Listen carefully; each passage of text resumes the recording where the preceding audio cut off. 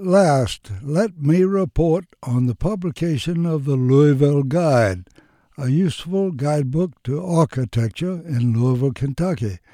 This new illustrated reference book comes from Princeton University Architectural Press and arrives with the blessing of Mayor Jerry Abramson, who calls it a lively, authoritative look at our city.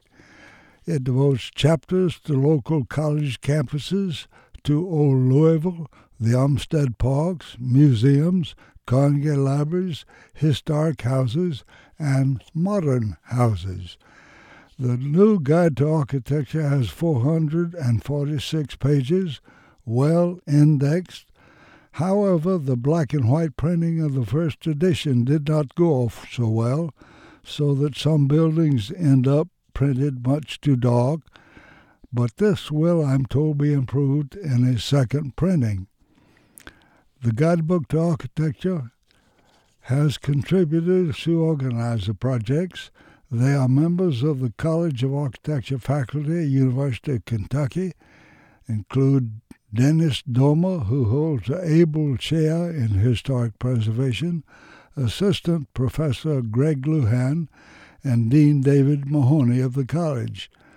The new guidebook includes 14 useful maps with architectural projects keyed to each map.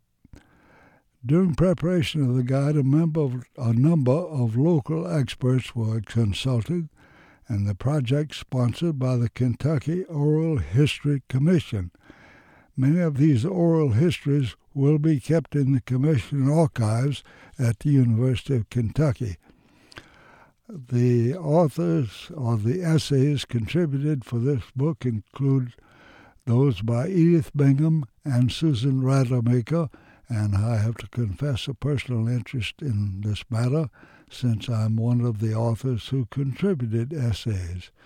Also, I should add that included in the book are 3 modest duplexes in Crescent Hill neighborhood, remodeled after the design of architect Mark Hawkins, under the direction of my wife, Judith McCandless, who is also an architect.